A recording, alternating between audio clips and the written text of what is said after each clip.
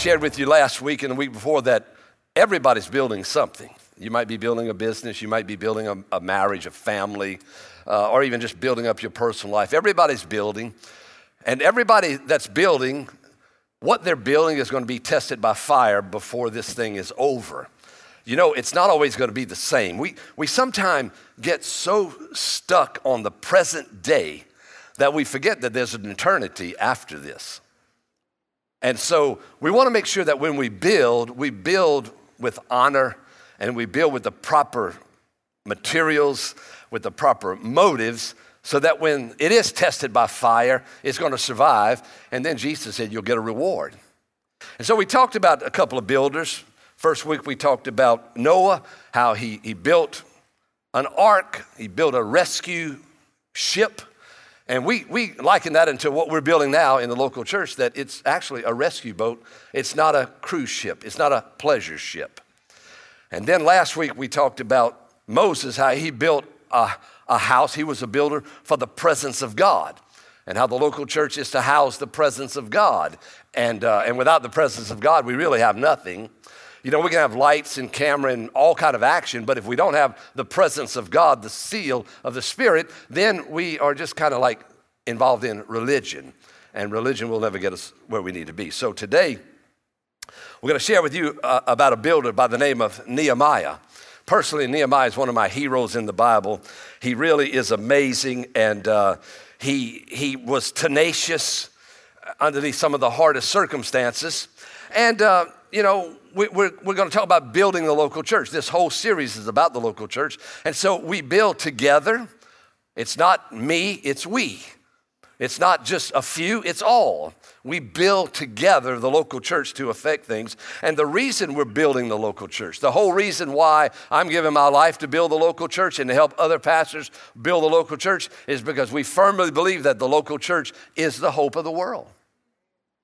We believe that the local church houses the presence of God and is a rescue ship and will change people's lives because the presence of God is there. Now, we're not building parachurch organizations.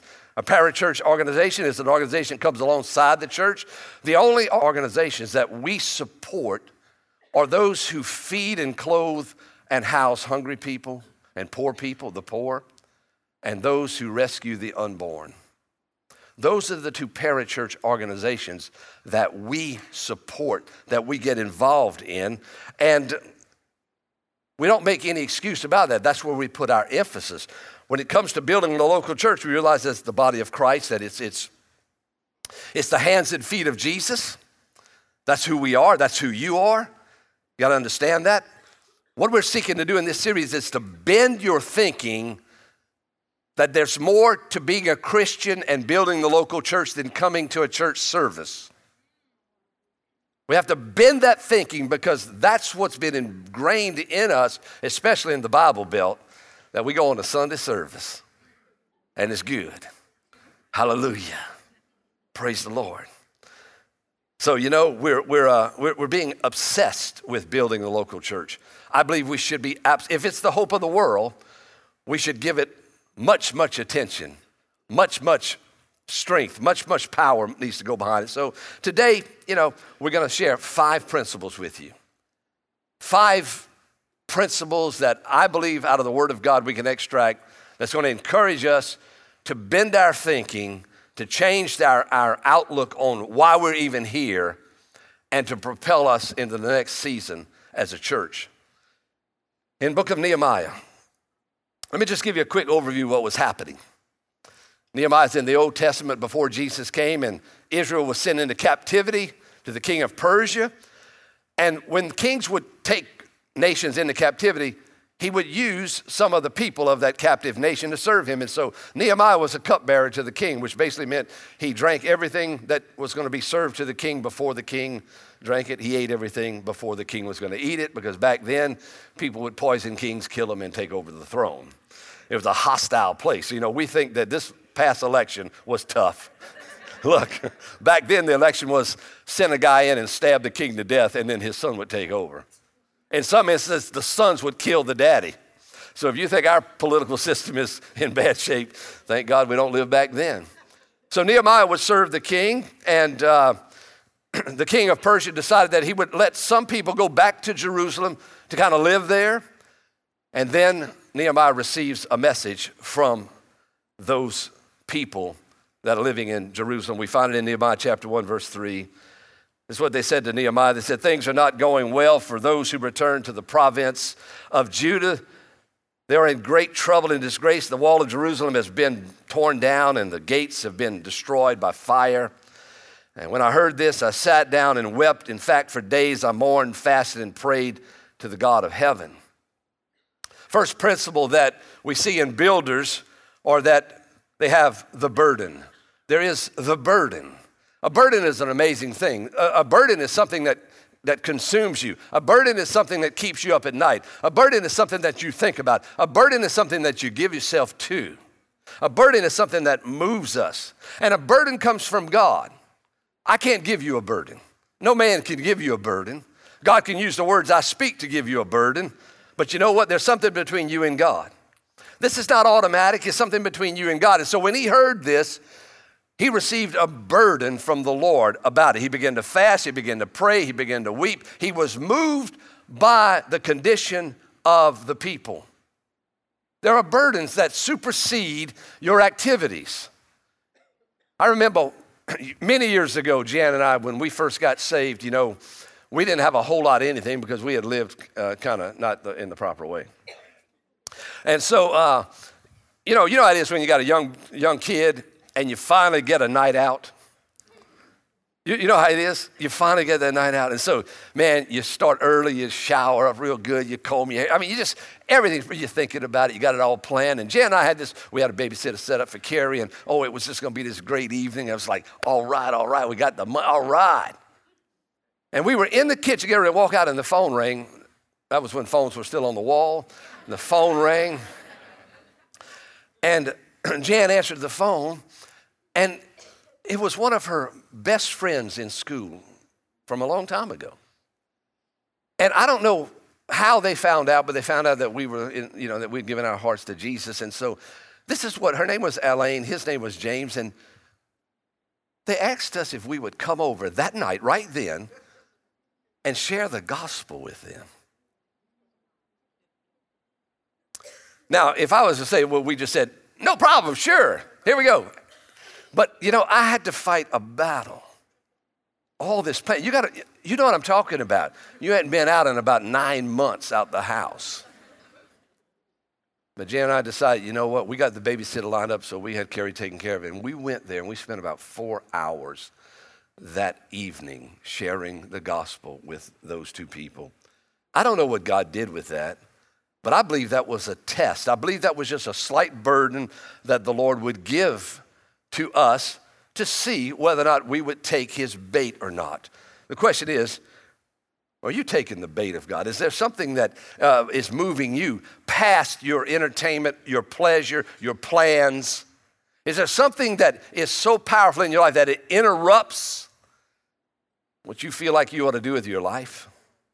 And God will just use small things to see where we stand. Sometimes we think it's got to be giant things, but God doesn't need big things.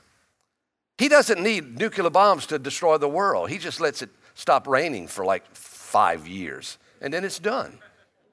Or send a bunch of locusts, and it's all done in a day. And so he doesn't need some big thing to test you to see where you are, because he already knows where you are, but he wants you to see where you are. We need to be like David in Psalm 132. He said, Lord, remember David and all he suffered. He made a solemn promise to the Lord. He vowed to the mighty one of Israel, I will not go home. I will not let myself rest. I will not let my eyes sleep, nor close my eyelids in slumber until I find a place to build a house for the Lord, a sanctuary for the mighty one of Israel. He said, I've got this mandate, and I'm not going to let anything deviate me from completing it. He had a burden. Question is, what's your burden? The question is, do you have a burden?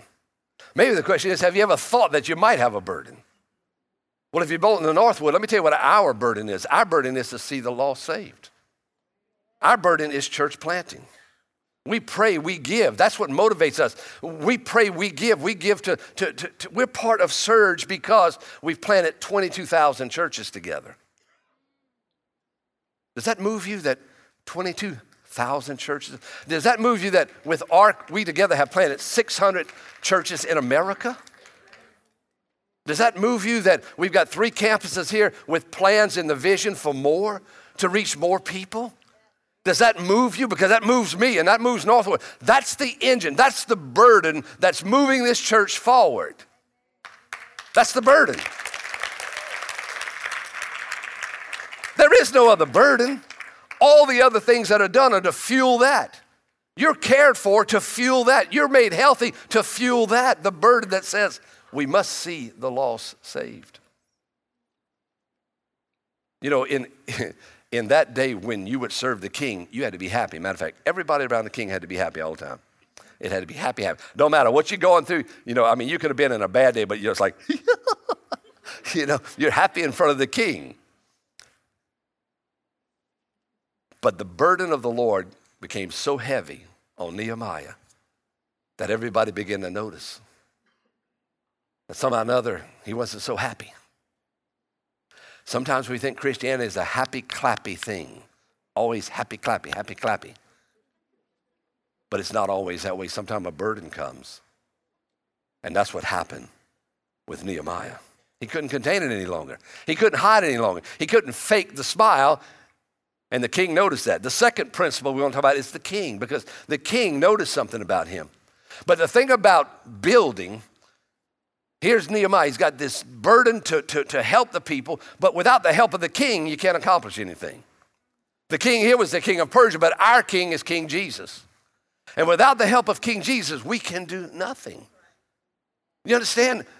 We can build buildings and get people in rooms, but without the king's presence, without the authority of the king, we can't do anything. And the way you get the authority of the king is through a submitted, humble life of prayer and adoration.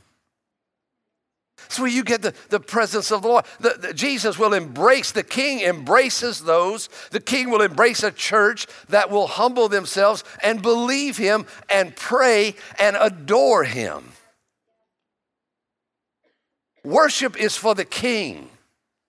The king's response of worship is a different thing, but worship goes to the king, not because I'm something great or I've got it all together. As a matter of fact, if you don't have it together, that's a good time to worship.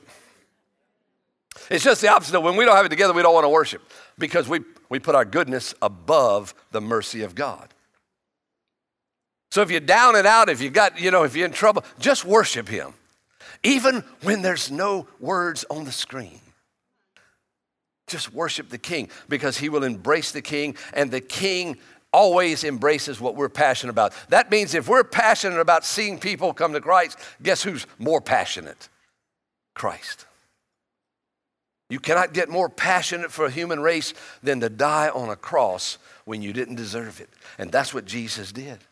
So Nehemiah 2, here's the king. The king asked him, he said, what's wrong with you, Nehemiah? And Nehemiah said, oh man, the gates are broken down. My city, my place where I live, my hometown is in trouble. And so the king says, well, how can I help you? Now, I don't know about you, but wouldn't you love a king to say, hey, how can I help you?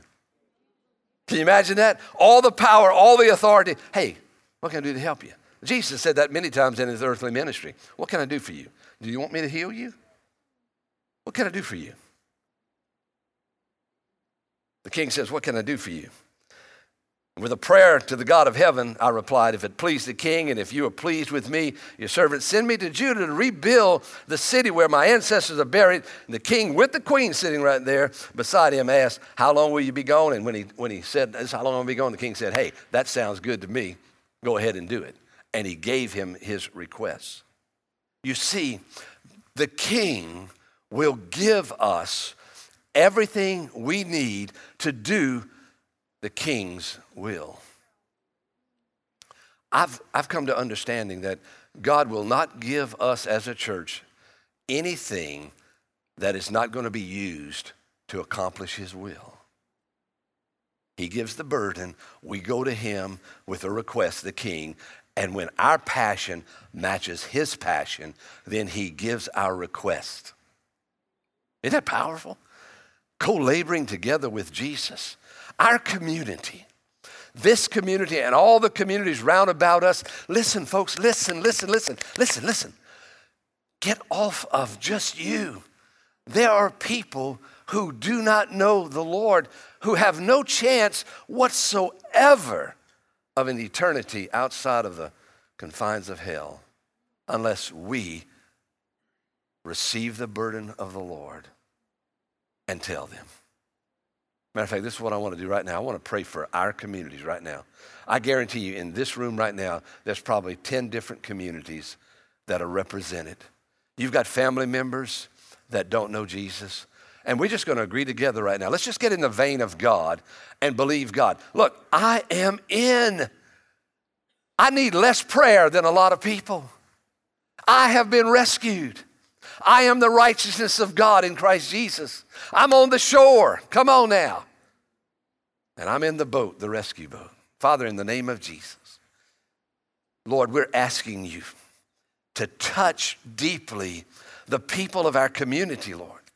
God, that you would use us, our words, our resources, that you would use us, Lord God, as your hands and feet to touch the needy, the downtrodden, God, those that are just in so much trouble, whose lives are in trouble, whose souls have been fragmented. Father, would you give us opportunity, glaring opportunity, Lord God, that we cannot put the burden down and that it will supersede all of our activities.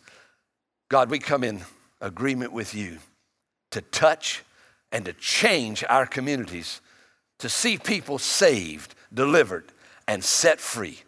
In Jesus' name, amen and amen. The king is passionate about the burden that he gives us. But then there has to be a strategy. And Nehemiah had a strategy. He traveled to Jerusalem, and when he got there, he didn't just get in a hotel room and kind of chill out, watch a few programs on TV. It says he went into the city at night. He wasn't telling a lot of people about what he's doing, but he was getting a strategy of how he was going to take care of business, because he came to Jerusalem to rebuild the wall around it. It was essential to have a wall around a city in those days. And so he's looking and he's watching and he's wondering, what is the strategy? And he's formulating it in his mind. You see, there has to be a strategy. It's not just good enough for us to go out shouting Christian terms. Shouting Christian terms, that's not a strategy. Our strategy here at Northwood is to see people saved through weekend services. Come on. And personal evangelism. In other words, you're leading people to Jesus and you're bringing them into the local church. Come on. We're bringing in our harvest. We're bringing in the sheaves. Come on. And then to disciple them through teaching like this and through small groups. And then to help people find their worth, their giftings, their callings within the local church.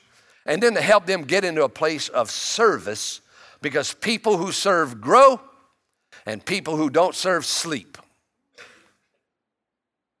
I say it again, people who serve are the people who grow. I've never seen it ever change. Those that serve grow. And it's amazing, as they serve in small things, God uses them in greater things. It's his principle. First job I had to have in the church was to turn the lights off after everybody left. Turn out the lights, the party's over. That was my job. And I was so excited. Wild horses could not have kept me away from that light switch. I stood at my post, I remember, waiting for everyone to leave. I never blinked the lights on and off. If they wanted to stay 45 minutes, an hour and 15, I'd just stand there until I could turn the lights off and close the doors. What a wonderful time. I sometimes wish I could have that job again. It's so wonderful.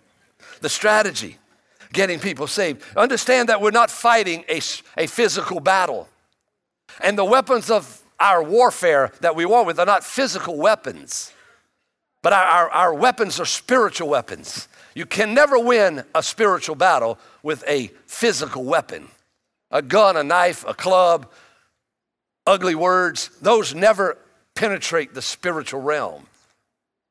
Our weapons are prayer and worship and the word of God and the promises of God and the authority in the name of Jesus and the blood of Jesus. Those are the weapons that we fight with. That's why when we bind something on earth, it's bound in heaven. When we loose something on earth, it's loosed in heaven. And people need to be loosed. We're fighting a god of this world. His name is not Jesus. The god of this world is Satan. He's blinding people's minds that they cannot see the light of this wonderful gospel. And we've been given the mandate to bring the light to them to where they can see the gospel and receive Christ and be delivered from hell for all of eternity. This is the strategy. Strategy is not having a choir that practices 14 times a week to sing one special song. The strategy is not to sell chicken or have a rummage sale. The strategy is to use the weapons that Jesus has given us to where we can see people saved. The fourth principle that we see here in Nehemiah's life is unity. And unity is the big deal. It's one of our core values. We're all individuals. We're very diverse in who we are, but we all unify for the cause of Christ. Unity. And unity is not just the absence of strife, because that's sometimes we think, we're in unity, there's no strife. It's not only the absence of strife, but it's the presence of working together through a strategy. Nehemiah had that.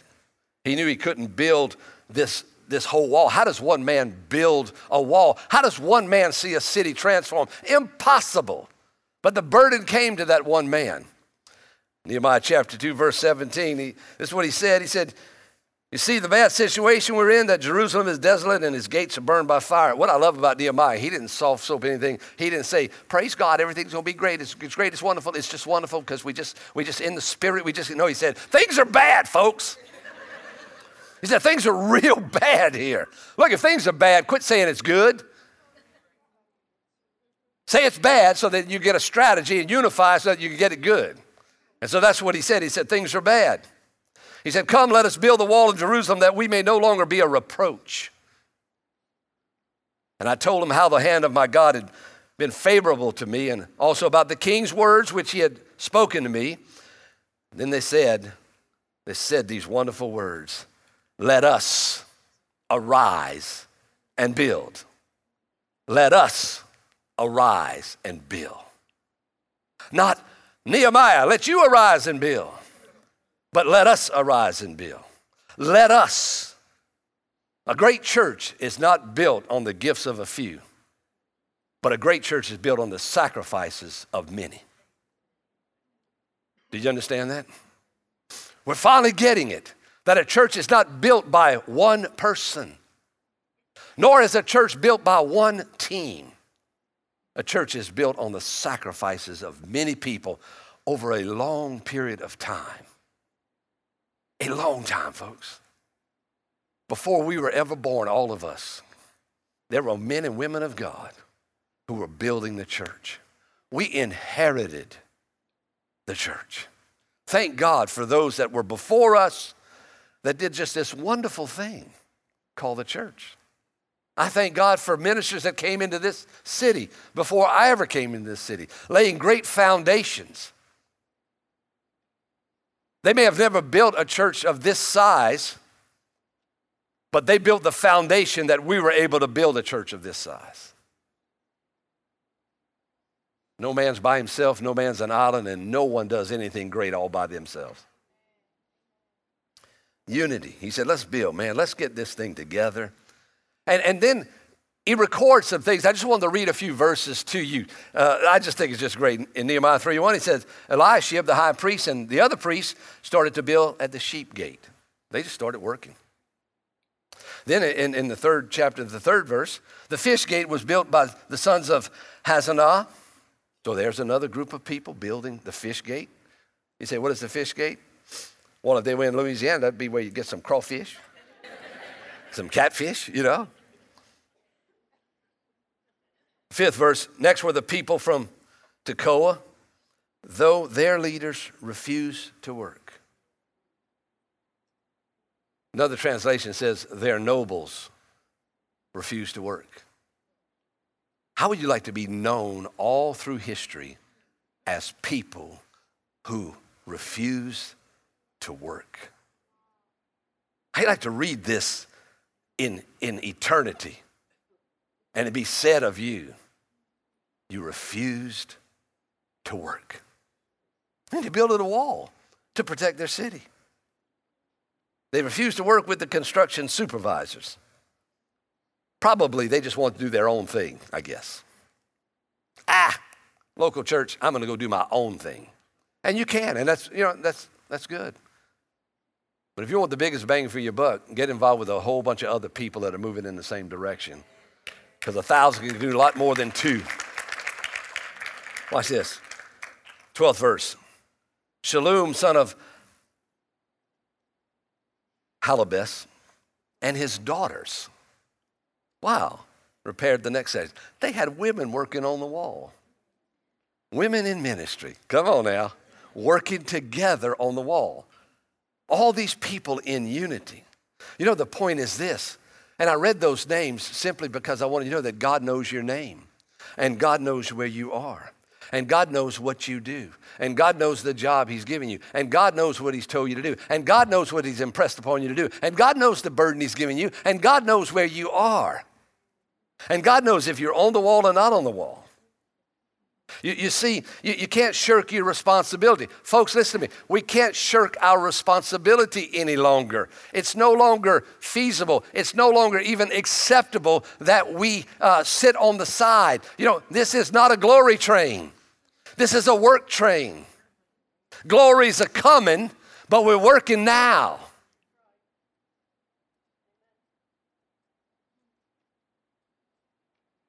Can I be, as your pastor, can I be so honest with you?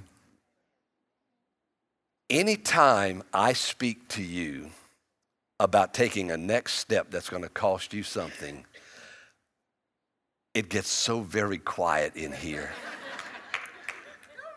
Now, let me tell you why it gets so quiet. It is the sound, silence is the sound of guilt.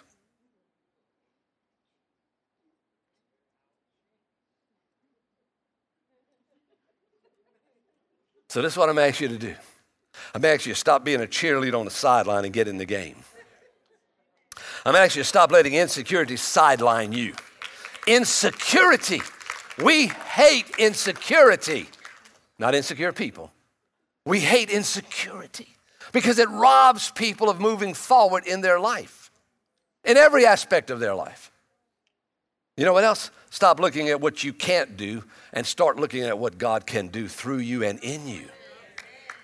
Get your eyes off yourself and get your eyes on the Lord, who will then put your eyes on other people. It's the way the Lord works. Stop asking the staff to do something that might make you more comfortable and start looking for your hole in the wall.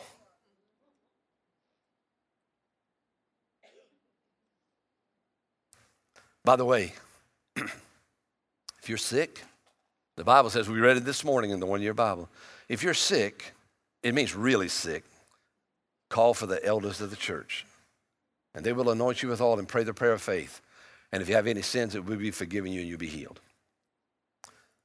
But when you call for the elders of the church and you don't get Pastor Van that comes see you, or if you're in the hospital and Pastor Van or Pastor Jordan, Pastor Casey doesn't show up there, but someone from our pastoral care team shows up there to pray with you and agree with you for healing, it's all the same.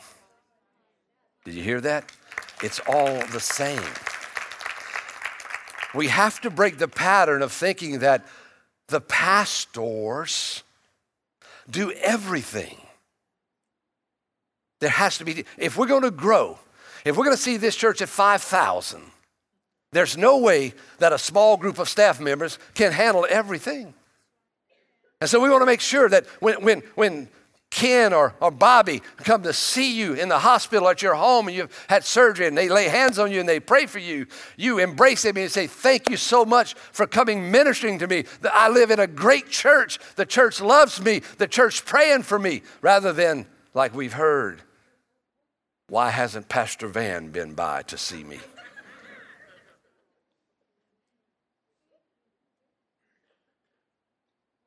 I suppose this would be a good time to move on. You see, you came in here this morning and you might have been looking for a blessing. But God wants to give you a shovel or a hammer, or he wants you to move some rocks on the wall. You see, I'm coming to get my blessing, and the Lord meets you at the door with a hammer, with a responsibility, with a place on the wall. And I can just see the Lord. I know because the Lord is industrious. I can just see him say, you come in and say, hallelujah, it's a great day today. Bless me, Lord, bless me. He say, I'm going to bless you. Come over here with me. Kneel down right here. There's a hole in the wall right here. Get to work. I'm blessing you. I'm empowering you. Come on. What do you think blessings are for? What do you think empowerment is for? What do you think freedom is for?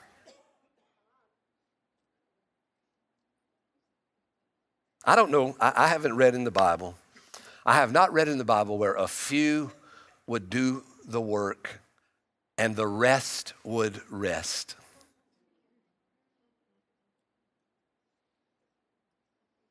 Ephesians 4:16 really puts it in perspective. Jesus makes the whole body fit together perfectly as each part does its own special work. Wow, how many parts? Each part does its own special work. It helps the other parts grow so that the whole body is healthy and growing and full of love.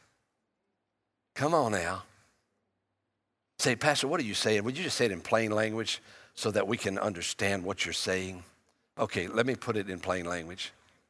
My expectation for this church is that every member, every person who names this church as their place of worship and fellowship is working on a team and serving so that people can get a break from serving so much.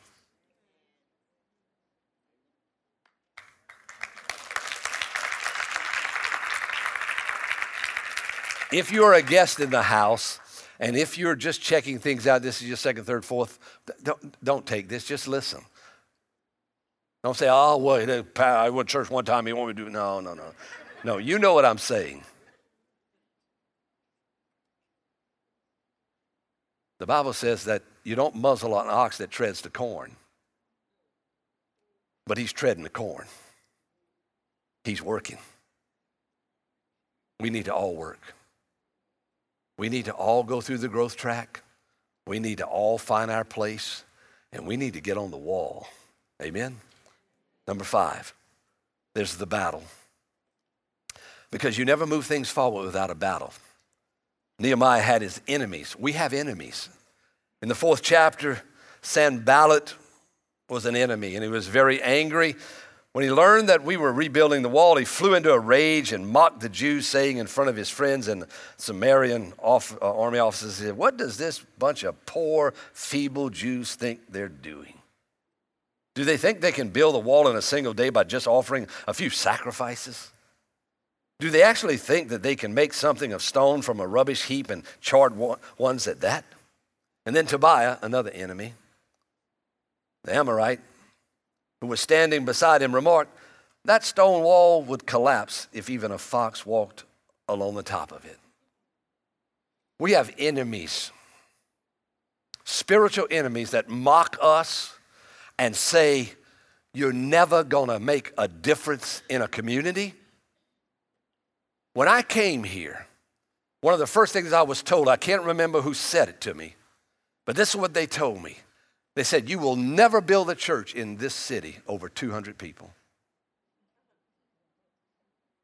At that time, I was thinking 200 sounds pretty good. But as time went on, I realized those words kept haunting me. And when the church would not grow, I would hear those words. The weapons of our warfare are not carnal, not physical, because we don't fight a physical battle. We fight a spiritual battle. And when those words were spoken to me, it was like a spiritual time bomb, a spiritual roadside bomb was set in my life. And every time I wanted to make a move further with God, that thing would go off in my mind and say, you'll never build a church over 200 people. And you're seeing the proof of it now. They were right. You never will. 1 year, 2 years, 3 years. You'll never see it. It won't happen. And the way I would combat that, and some of you were in the room then when we all sat in a little section about this big in another room, I'd look at them and I'd say, we will not remain a small church on the side of O'Neill Road. We will not remain. I said it 100 times. We will not remain. And now I'm telling you, we will not remain a large church with 3 locations on the Gulf Coast. We will not remain a large church with 3 locations on the Gulf Coast. There is more ground to take, more people to see saved, and more campuses to build. There are, but it's going to take people who are willing to work. All the time we hear people, where's our next campus? No, where's your next campus? Well, I thought you were in this with me.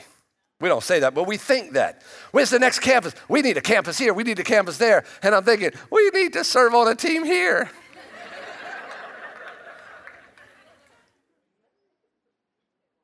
The battle.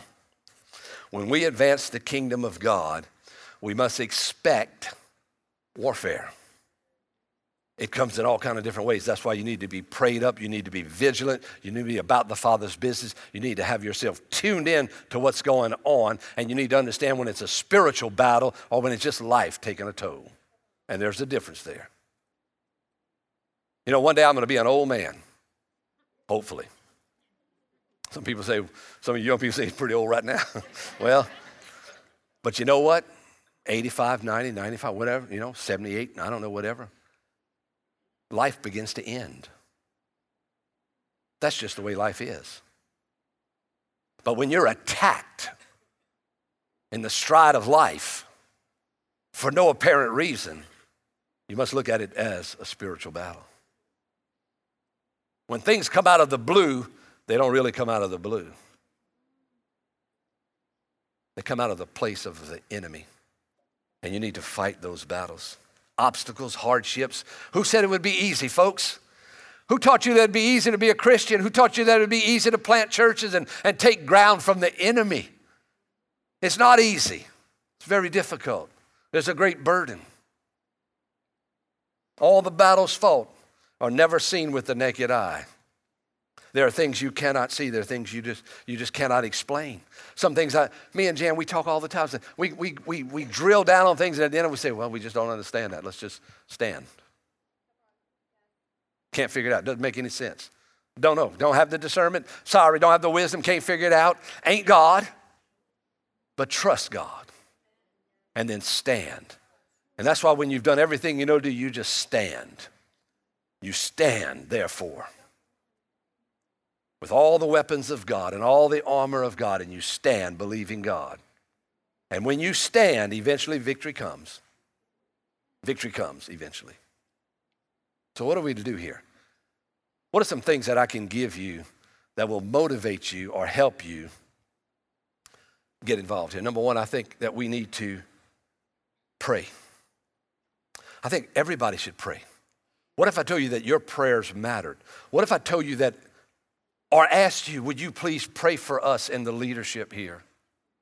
That God would help us, that we would make right choices, that we would do the things that He wants done, that we would honor Him as we lead the church, because leading a church is a giant mandate from God.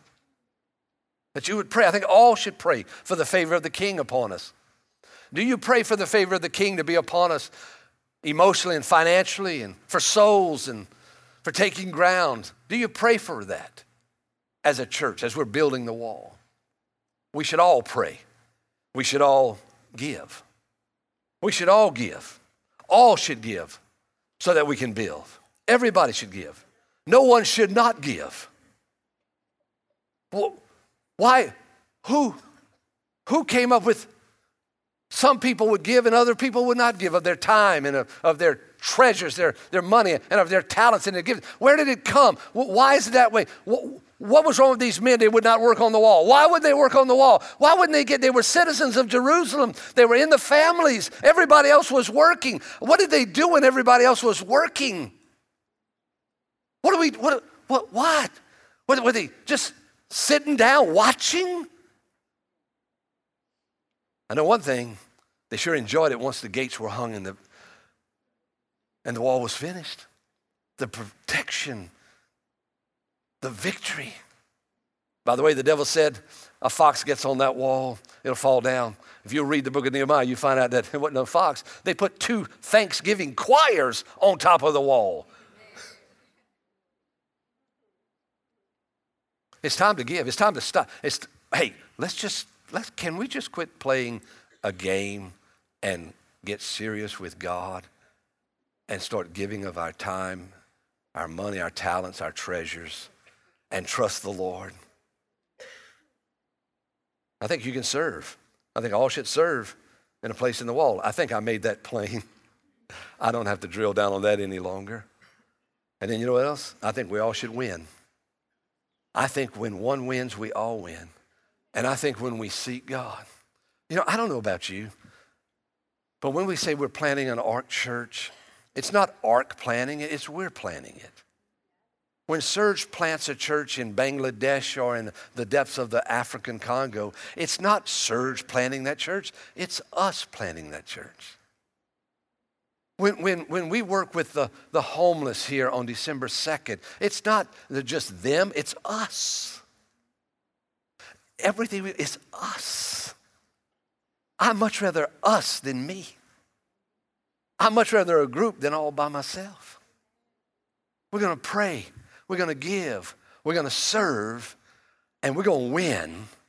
And our goal is that when the fire of God comes at the judgment seat of Christ, that the works are not burned up, but that Jesus says, well done, Northwood. And in Northwood is Tom and Susan and Sally and Bob and Bill and Van. All together giving glory to the King because a great work was done in our part on the wall of God. Amen? Let's bow our heads together if you don't mind. Come on, Jesus, we love you. I just pray that you open up our hearts right now. Lord, you'll just really, truly, right this moment, God, I'm praying that this will be just a special moment for us to seek you. To seek you, Lord. I thank you for those, Lord God. I appreciate those that have gotten into the rescue ship, that have gotten on the wall, that have been working on the wall. Some, Lord, for many, many, many years. Right now, Father, I pray for every person in this room who have, for all kinds of reasons, been like those who would not work on the wall. What a sad thing that they would watch while others worked. And I pray, Lord God, that your convicting power would touch in such a powerful way that, Lord, it would run past an emotional time, that it would run past guilt, God, because that's not your motivator, that it would run to the burden of the Lord. God, I'm just asking you to stimulate this church, every member doing their special part. Would you just seek the Lord? If you're sitting here, you've been in this church for a long time and you just kind of come sit and receive, but you had never given, would you just ask the Lord what he would have you to do? And then would you submit to that? Would you just submit to the Lord, be obedient? And then for some of you in this room, I want to let you know that there have been people in this community, there have been pastors and leaders and people in churches for decades upon decades praying and believing God and building places of sanctuary like this one that you could come. And you've come into this place this morning expecting something from God, but you don't know him. You may have stood in the worship and said, what is this? I can't connect. Don't feel bad about that. Everybody's been in that place. But if you're at a place in your life right now where you say, I want to follow Jesus. And what that means to follow Jesus is that we turn from our sin, we repent of our sin, we believe in the living God, God the Father, and we walk with Jesus Christ our Lord. That's what it means Total surrender. So this is what I'm going to ask. And I give you time because this is the most important time of your whole existence. If you're in this room and you say, Pastor Van, I want to commit to following Christ, I want to do that right now. I'm going to ask you to lift your hand up. I want to pray for you right where you are. Not going to make you come anywhere or do anything. We're going to pray together. I want to thank you, man, for your hand. Yes, thank you so much. Hands all the way to my left here, all the way to my right here. Thank you. Go ahead, be bold. Yes, this is your first order of work, saying, Lord, I'm ready to serve you. If you hadn't shot it up yet, just shoot your hand up. Just go ahead. We're going to pray for you. Thank you, man. Doesn't matter how old you are. Doesn't matter how young you are. Thank you. Doesn't matter if your spouse that you're leaning against is going to follow Jesus or not. Thank you, ma'am. You need to follow Jesus. Thank you so much. Right now, you who are in this room, you raise your hand. I want you to pray with me. Come on. I want you to agree with me. That means that as I pray, you just say, yes, that's what I want to say, Lord. That's what I want to say. Lord, we say thank you for dying for us. Thank you for dying for my sins, Lord. And God, there have been many. I've not served you, but today I changed my mind, God. I turned from my sin to serve you and follow you. I give you my whole life, Lord God, and I ask you to take me and make me a different person. I surrender to you, and I am grateful that you loved me so much that you died for me. And now, Lord, I'm yours from this day forward for the rest of time. I am yours, Lord. In Jesus' name, we pray this, Father. Amen and amen and amen. Come on.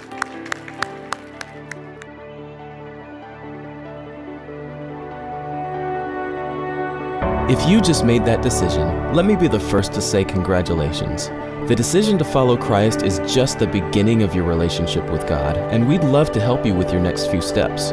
If you'll text the word SAVED to 51660, we want to send you a link to our website that'll explain a little more about the decision you just made and give you some steps to take so that you can grow in your new relationship with God.